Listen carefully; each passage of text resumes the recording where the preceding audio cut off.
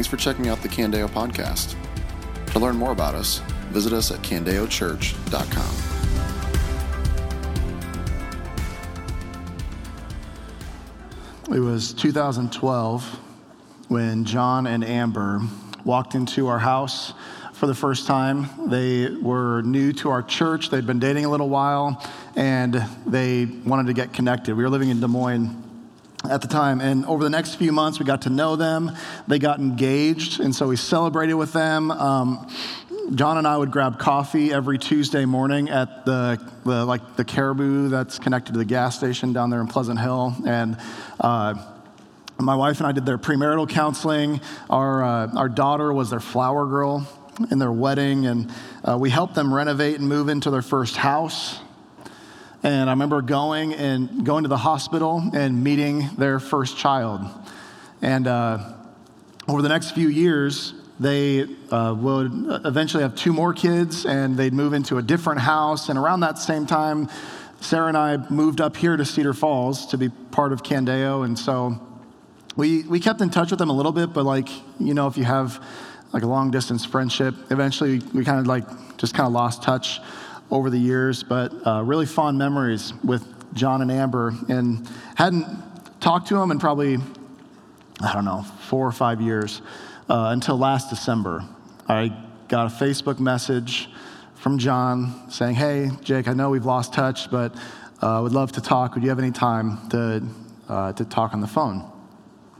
And so I called him up, and for the next hour or so, I mostly listened while John, through tears, would explain the hardships of the last year and how he and Amber had been separated for the last 2 months. And so we talked. I tried to encourage him. We prayed together. I was really grateful as he described the men who were in his life, part of his church, who were walking with him through this. And I hung up the phone. Fast forward to February 26th. It was a Friday around 12:30, right after lunch. I get a call from my friend Kyle, who the first words that he said to me, when I pick up the phone, he says, "Jake, I don't know how to say this, but John killed himself last night." So then 7 days later, my wife and I are at his church, sitting in his funeral, and for the hour and a half that his funeral lasted, I could not stop crying. I don't think I've cried that much ever, maybe cumulatively, I don't know. And I've been to quite a few funerals. I've done funerals. Funerals by themselves are just incredibly difficult, sad events, absolutely. But the tears this day weren't tears of sadness. They were tears of anger. I wasn't angry at John. I wasn't angry at Amber. I was angry at death. I was angry at Satan for having put the lies into John's head that night of February 25th. And for the first time in my life, I got a glimpse, I think just a small glimpse, of what Jesus must have felt as he approached the tomb of Lazarus. Maybe you remember back earlier on in John, when Jesus' friend Lazarus had died. He's already dead by the time Jesus showed up. And what it says in John 11:38 is, "Then Jesus, deeply moved again, came to the tomb." He goes to the tomb of his friend, deeply moved. And I think that word "deeply moved" is a pretty weak translation, because literally what that phrase "deeply moved" means is that it means to snort with anger. Which means that when Jesus walked up to the tomb of his friend, he wasn't just sad, he was raging furious. Because here you have the author of life standing face to face with death, his cosmic enemy. My guess is this morning is that what I'm describing isn't something that many of you can't identify with. Many of you have felt the sting of death. You've tasted its bitterness. Even just before first service, getting a text that one of our members, his father, passed away unexpectedly this morning. You've tasted the sting of death. But the reality is that while most of us in this room, we accept in theory the fact that we're going to die. Like none of you would say, no, I'm invincible. Like I'm not going to die. Like we accept in theory that we're going to die. But if we're honest, many of us lose consciousness of our own mortality. I think a lot by the anesthetic of just mindless entertainment or just the busyness of life. I think sometimes we keep our heads so stuck into our phones, observing the lives of other people that we often don't even think that one day our life will end. And what I think, if there's any good that's come from COVID, I know sometimes it's hard to think that any good could come from COVID, but if any good has come from COVID, I think it is that we've all come a little closer to Lazarus' tomb. That death, for the last 2 years, has not been hidden away in like a hospice center or in a nursing home. It hasn't been hidden away in like a cemetery that's lined with trees and a fence. But death has been brought out of the shadows and thrust center stage. You see, in a world with an abundance of choices, COVID has reminded us that though we might be able to choose how we live, none of us can choose whether or not we will die. What we have here in John 18 and 19, these two chapters that were just read over us, is the very center of the Christian faith. It's the very center of our faith, because in these two chapters, what we see in Jesus' death is actually his response to death. And I think with this being the center of our faith, this passion narrative, you could say, it's incredibly appropriate that we would approach this text with reverence, with a sense of its holiness, and probably with fewer words than maybe normal. Jesus accomplished our salvation with few words, and so it's probably appropriate that I use few words to describe it this morning. So I want to keep things simple, and I want to show you 4 things about the death of Jesus. 4 things about Jesus' death. Firstly, I want to show you the reason for his death. Number 2, I want to show you his authority over death. Number 3, the accomplishment of his death. And then number 4, how we should respond to his death. The reason for his death, his authority over death, the accomplishment of his death, and how we should respond to his death. So firstly, the reason for his death. The reality is that you don't have to be a Christian to know that there's something terribly wrong with our world. Like some of you might be here this morning, and the only reason you're not into the God thing, you're not into the church thing, it's actually a little weird, because we're singing songs, or you're just kind of here so your friend will get off your back, or your family member. Like, I went with you that one time. But you don't have to be a Christian to know that there's something terribly wrong with our world, like from COVID to culture to Congress, right? Just look at Congress and you'll know there's something terribly wrong with our world. There's something broken about it. Well, that brokenness that we all know is there is caused by what the Bible calls sin. And you might say, sin, that's really cute. That's a really primitive idea, right? Like, haven't we evolved past this concept of a sin nature, indwelling sin? Like, isn't that like an ancient belief? Like, aren't we more sophisticated than that? I'd say, not so fast though.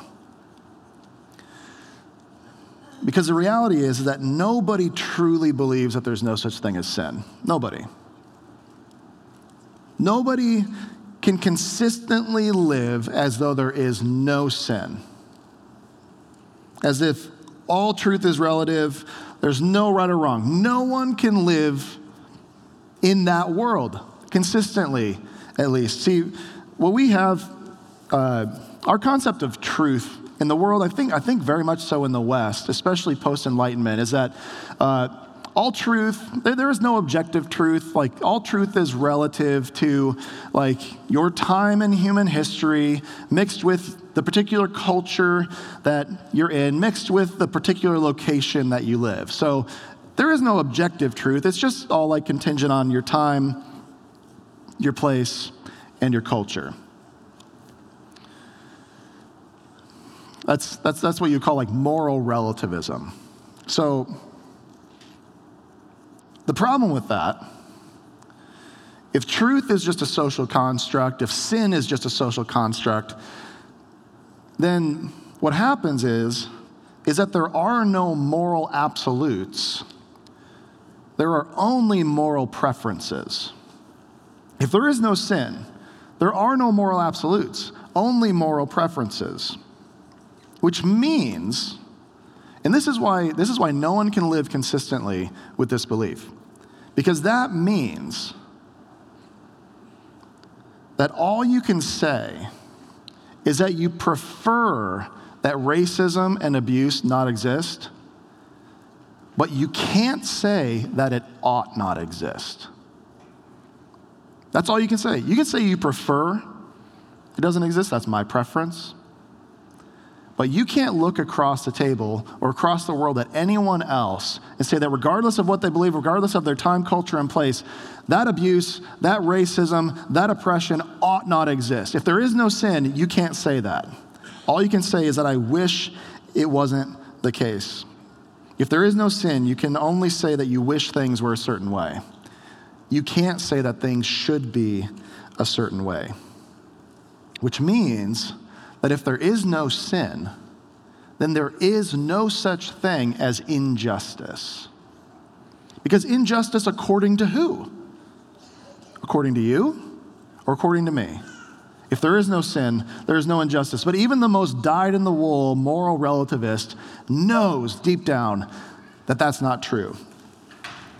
You see, everything in our world, everything that's wrong in our world and that's wrong in your life is either a direct or an indirect result of the problem of sin. What is sin? Sin is, very simply, our rejection of God and his authority and purposes in our world.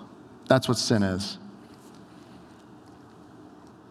We have a massive sin problem, but not only that, this creates for us another problem. So we have a sin problem. You can't live consistently and not believe that there's sin. We have a sin problem, but here's also our other problem. We have sinned against God. The other problem is that forgiveness for that sin always requires payment. Did you know that there's no such thing as free forgiveness? No such thing. Forgiveness always requires payment. Forgiveness of sin always means that someone has to absorb the blow of that sin.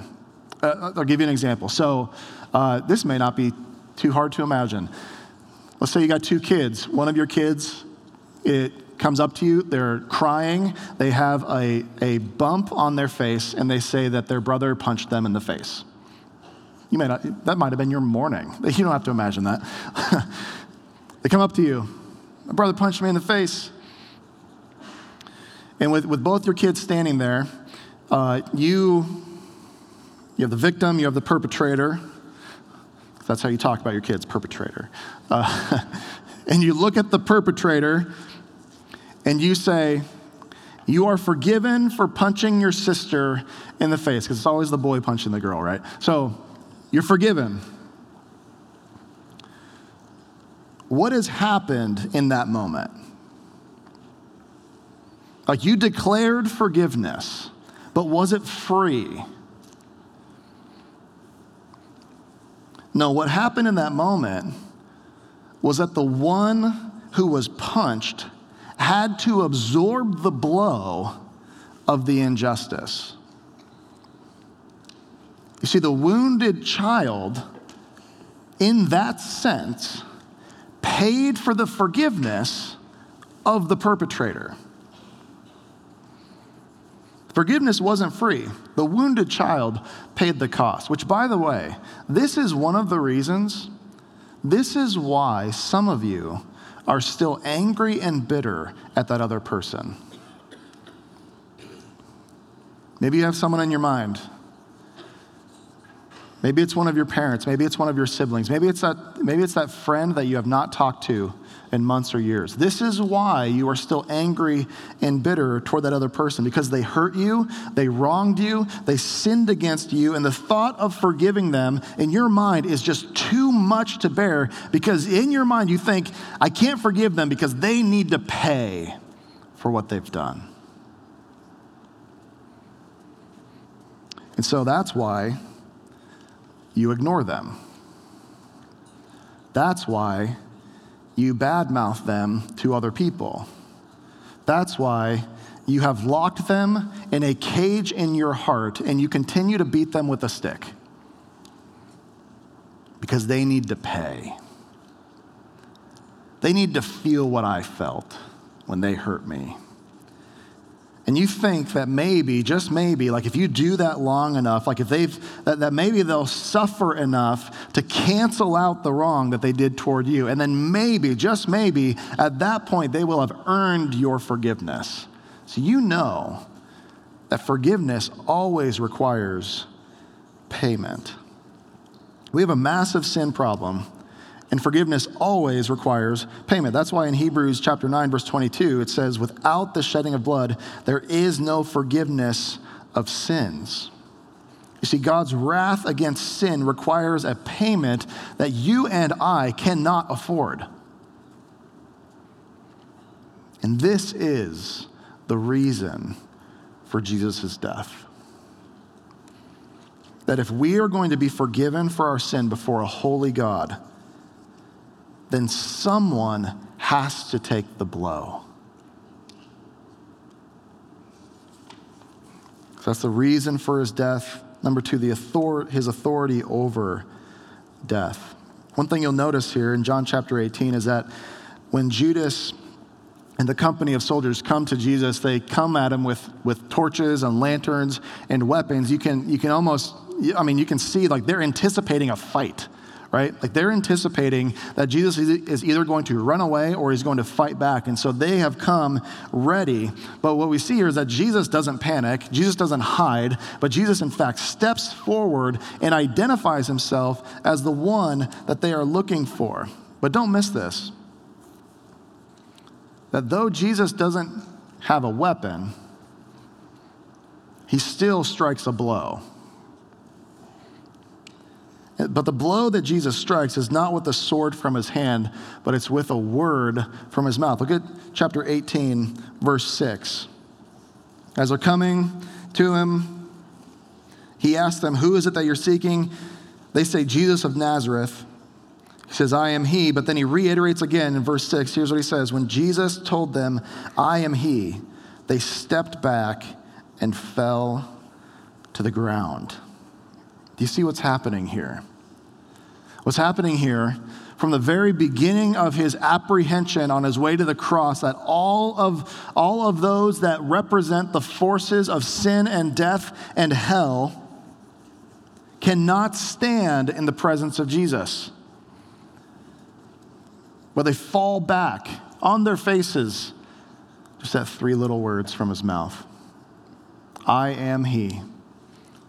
Those who represent hell itself cannot stand in the presence of Christ. You see, from the moment of his apprehension, Jesus makes it abundantly clear that they can no more stand in his presence apart from his will than they can take his life apart from his will. Here's what that means. In John chapter 10, verse 18, Jesus says this. He says, I lay down my life that I may take it up again. No one takes it from me, but I lay it down of my own accord. I have the authority to lay it down, and I have authority to take it up again. You see, Jesus does not helplessly suffer death. He courageously confronts it. Make no mistake, nobody took Jesus' life. Sometimes we refer to death in that way, right? Like, oh, their life was taken. No one took Jesus' life. His life was given on his terms, in his time, in his place. From the moment that he opens his mouth, it becomes abundantly clear that though death is his cosmic foe, it is completely neutered of its power in his presence. Which means for you, that the power of sin, the power of death, the power of hell itself, however it is manifesting itself in your life. I don't know the things that you're going through. I don't know the death that you are experiencing, like the people in your life who are maybe in fact physically dying, but the glimmers of death that you are experiencing,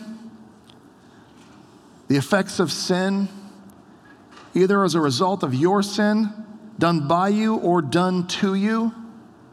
What this means that everything that is wrong in our world or everything that is wrong in your life cannot ultimately stand in the presence of Jesus. Its power is completely removed.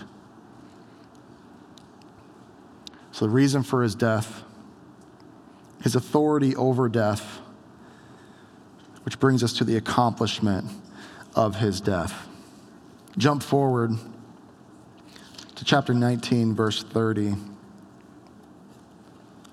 at what it says. When Jesus had received the sour wine, he said, "It is finished." Then bowing his head, he gave up his spirit. It is finished. He doesn't say, "I am finished," like as though he just couldn't take enough, like he couldn't take any more. He'd finally had enough. Like finally, like the moment of death, the relief from this pain. I am finished. It's all done. Fine. You win. Jesus doesn't say, "I am finished." He says, "It is finished." You see, this isn't Jesus waving the flag of defeat. This is Jesus raising the flag of victory. I love the way that one commentator puts it, Henry Staub. He says this. He says, Jesus hanging on the cross was not an object undergoing a process. He was a subject undertaking a work. Did you notice as the scripture was read over us, time and time and time again, it said throughout in chapter 18 and 19 that this thing happened or this thing was said so that the scriptures would be fulfilled.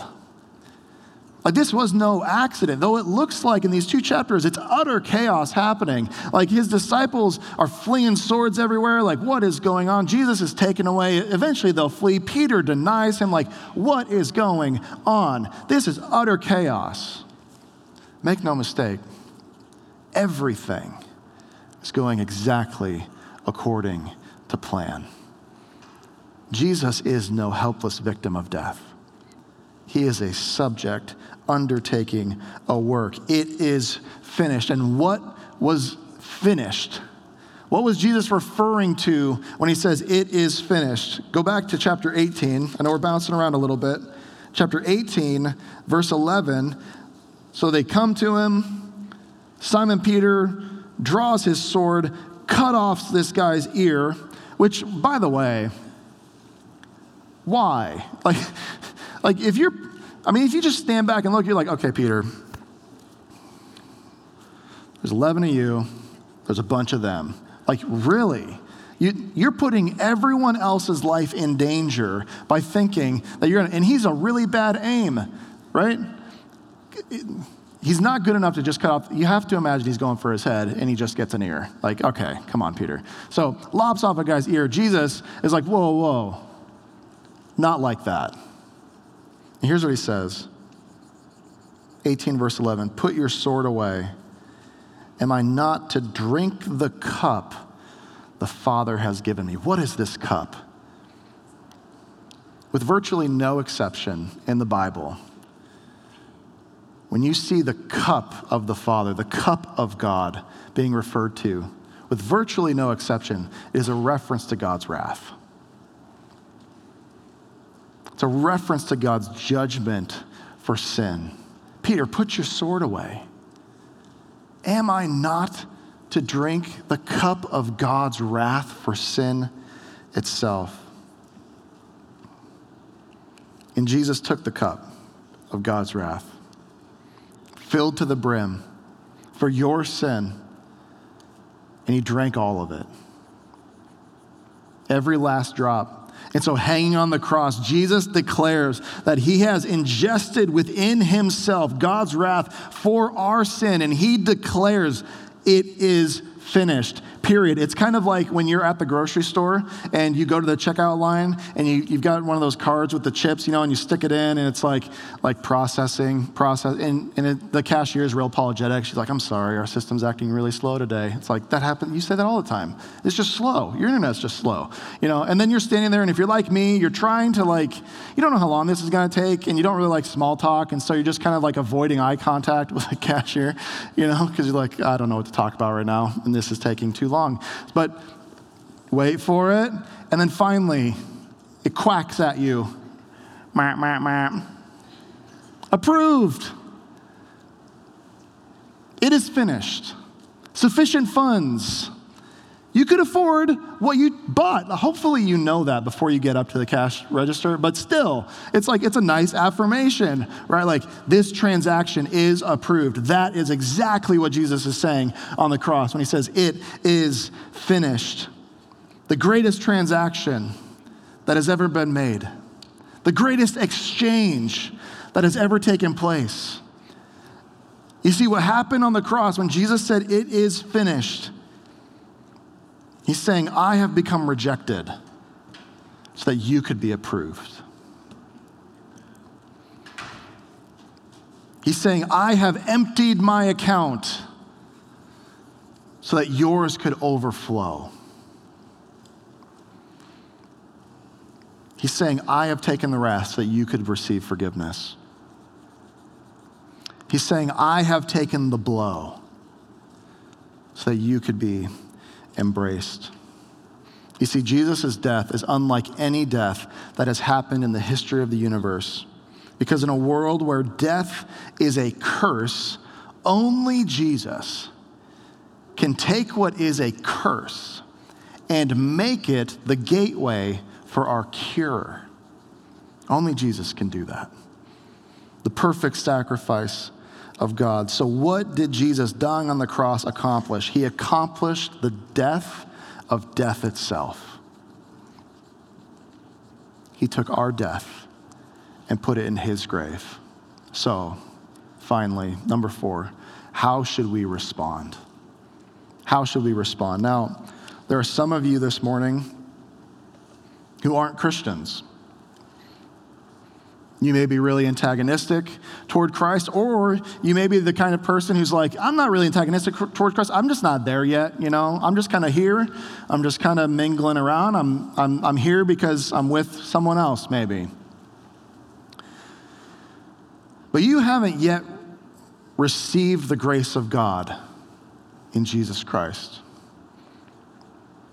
But even you know that there isn't something right about our world. And there may, in fact, be things about your life that aren't that great either. And so for you think that you can just kind of work your way out of it. I'll just work harder, I'll just try harder, I'll be better, I'll do more, I'll get stronger, I'll read more books, I'll find 5 ways to make my life better. I'll try to implement those things, and maybe I can smooth things out, either in my own life or kind of in the world around me. And then maybe the few times that you kind of contemplate death, right, or you contemplate God or whatever it is, and it's like, what are you going to do when you meet God? The few times you maybe ever think about that is you kind of envision this giant scale where it's well, if the good things I do outweigh the bad things I do, then that's good. Then I'll be fine. Then I'll go to heaven because good people go to heaven, right? So my goal is just to make sure that my good outweighs my bad. But friends, here's the thing. Being a good person removes sin no more than taking a shower cures cancer.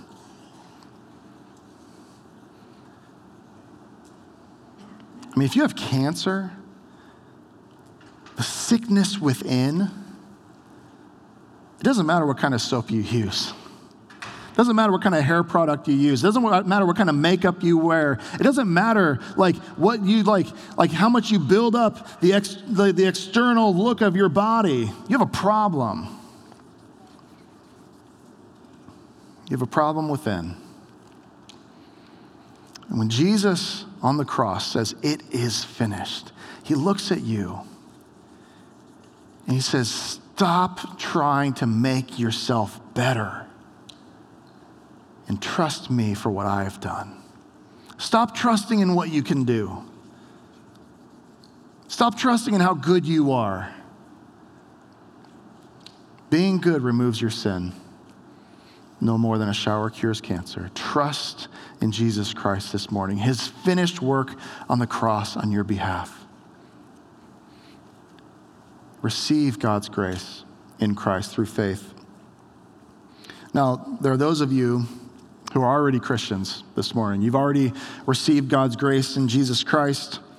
And what the death of Christ means for us this morning is not just like a nice reminder, though it is, it's not just a nice reminder of what Jesus did, but we should be confronted with the reality that we have been forgiven of our sin. We've been freed from the power of our sin. We've been freed from sin's power, and now we've been freed for obedience.